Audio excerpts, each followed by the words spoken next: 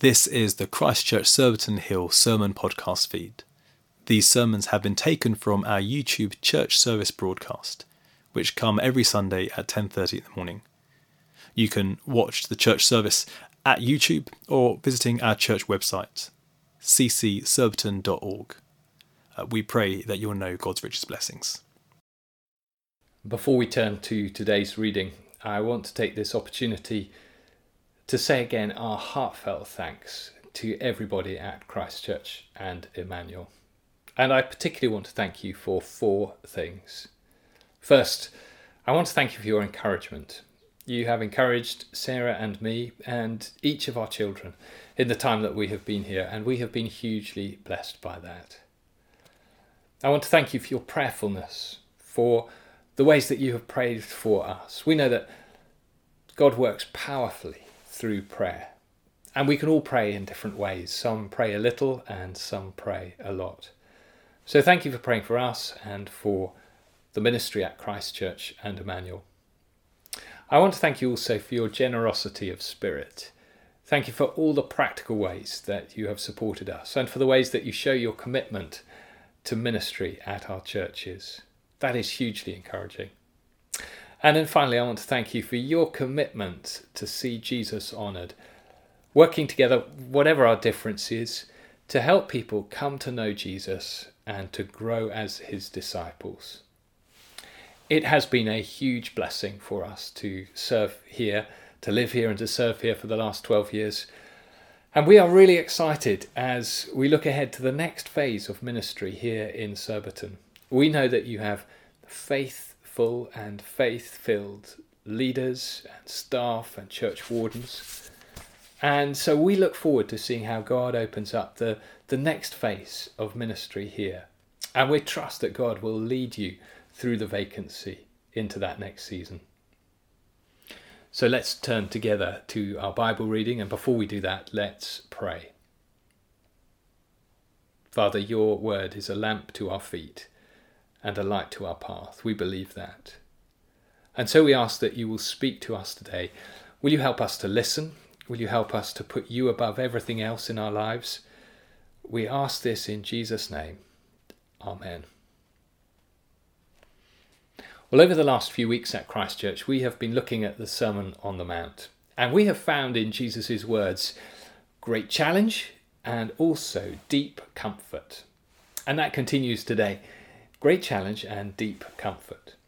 Jesus makes it clear that we face a choice as to how we live our lives, a choice as to what is important to us.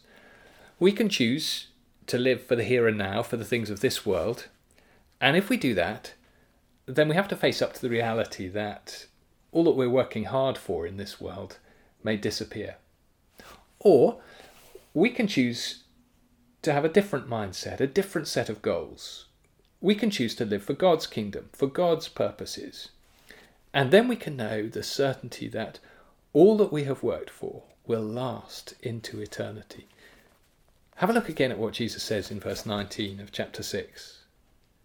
Jesus says, "Do not store up for yourselves treasures on earth where moth and rust destroy, and where thieves break in and steal. But store up for yourselves treasures in heaven." I wonder if you recognise the truth of Jesus' words there. Do not store up for yourselves treasures on earth where moth and rust destroy, where thieves break in and steal. Isn't that so true? We've been packing up the vicarage over the last few weeks. And I guess if you've moved house or if you've perhaps done a sort out during lockdown, then you may have noticed this too.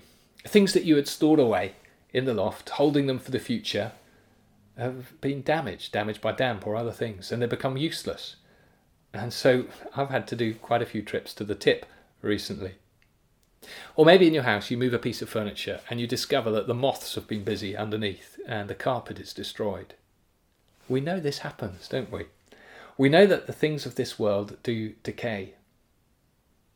I can remember clearly a number of years ago when I was in my house, my parents' house. I was alone there. I was upstairs in my room studying, and I heard somebody downstairs, which was strange because I thought the house was empty. So I called out, but nobody answered. That was even more strange.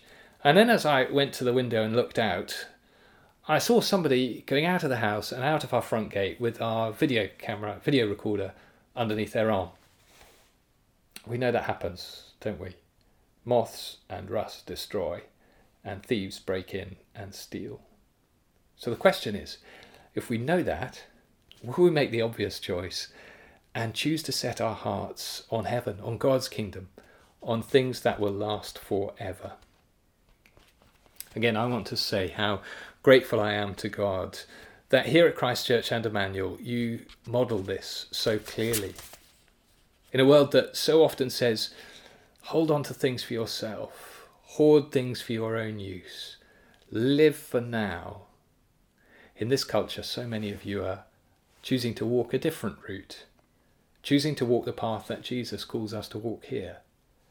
Being generous with our time, with our gifts, with our words, investing in God's kingdom, literally investing with money into God's kingdom, saying that we want to use what we have and what we earn to put towards God's kingdom. And here's Jesus' comfort. When we do that, when we choose to walk that way, even if we don't always see the fruit now, we know that we have invested in something that will last for eternity. Well, what might that look like practically? What might it look like? Here's a few suggestions. Maybe instead of staying at home on a Friday night, putting your feet up after a hard week at work, you decide that you want to commit to youth work. And at times you wonder, is that worth it? And Jesus says, you are building for eternity. Yes, it is worth it. It will last forever. Or perhaps you're involved in the Sunday lunch team. You could go home after church on a Sunday, or you could stay at church and serve people. Is it worth it? Jesus says, yes, it is. You are building for eternity. Or perhaps you're sharing your faith with a neighbour. It would be easier to talk about the things of this world, to talk about politics or sport or weather. Is it worth it? Is it worth asking questions that will lead to a conversation about Jesus? It might get difficult, it might get awkward. But Jesus says, yes, it is, because you are building for eternity. Or perhaps financially, think about this. You have committed to give a percentage of your income to church, or perhaps to making a legacy provision in your will, and you wonder, is it worth it? There'll be some sacrifice. And Jesus says, yes, it is, because you are investing in something that will last for eternity. He says, where your treasure is, there your heart is also. And when your heart is set on God's kingdom, then the fruit of our lives is fruit that will last for eternity. Look again at verse 21. Jesus says, where your treasure is, there your heart will be also. I love it when we read different parts of the Bible and we see different parts of the Bible saying the same truth, but perhaps from a different voice, a different person, or a different time, or a different context. Listen to some words that the Apostle Paul wrote and see if you can see how similar they are to Jesus' words here. From Colossians chapter 3. Paul says, since then you have been raised with Christ, set your hearts on things above, where Christ is seated at the right hand of God. Set your minds on things above, not on earthly things, for you died and your life is now hidden with Christ in God. When Christ, who is your life, appears, then you also will appear with him in glory. Are Paul's words there just so similar to those of Jesus? Encouraging us to set our hearts on heaven, to live for heaven now. So to finish, Jesus gives two really clear words of warning to us, to help us make that choice. And I'm going to phrase them both as questions. So the first question is this. It's about our eyes. What are we looking at? Because what we spend our time looking at will do more than just be processed by our optical nerve.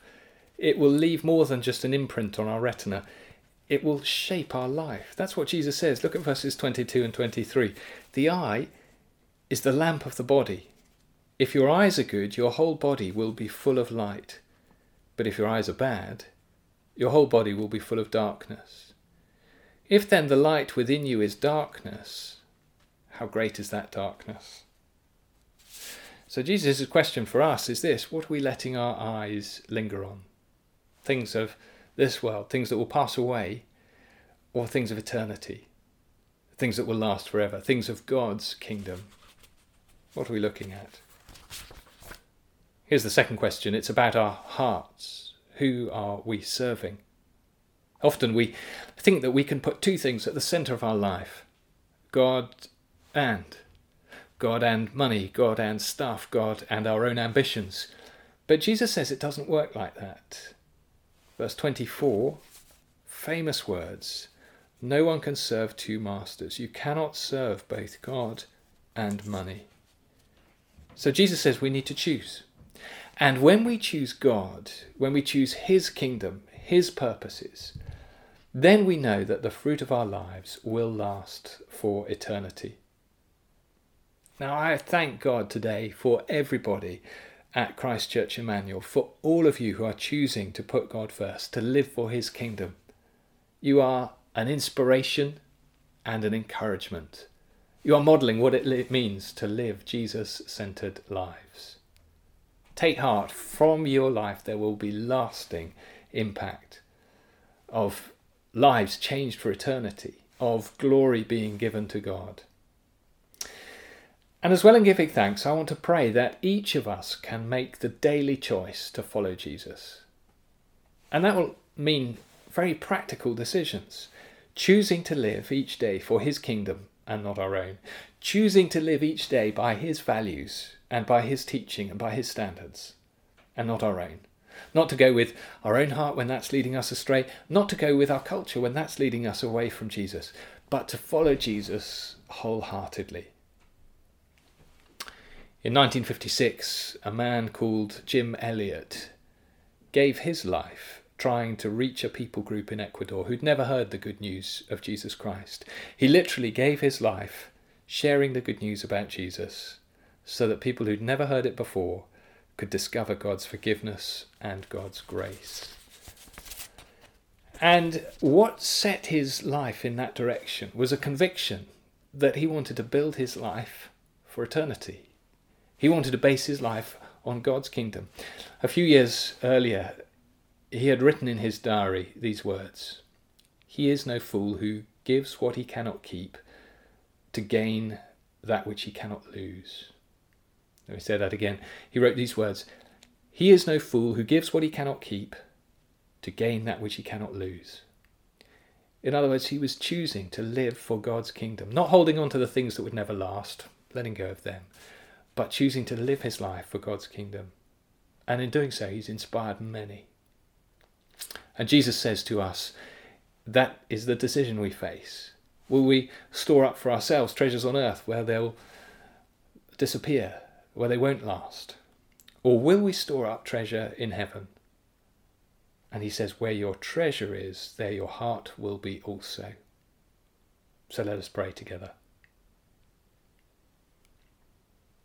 Heavenly Father, we recognise that we face a choice every day in our lives, a choice to live for you and your kingdom. Will you help us to do that? And today we thank you for those who have inspired us to live for you and your kingdom. We thank you today for the inspiration of those who gave up so much that Christ Church and Emmanuel could be built, and then could continue to grow through the generations. And we pray that in our time, and in the generations to come, we will continue to be people who are ready to live for your kingdom, bearing fruit that will last for eternity. And so we pray that you will help us to set our hearts and our lives on your kingdom and your glory. And we pray this in Jesus' name. Amen.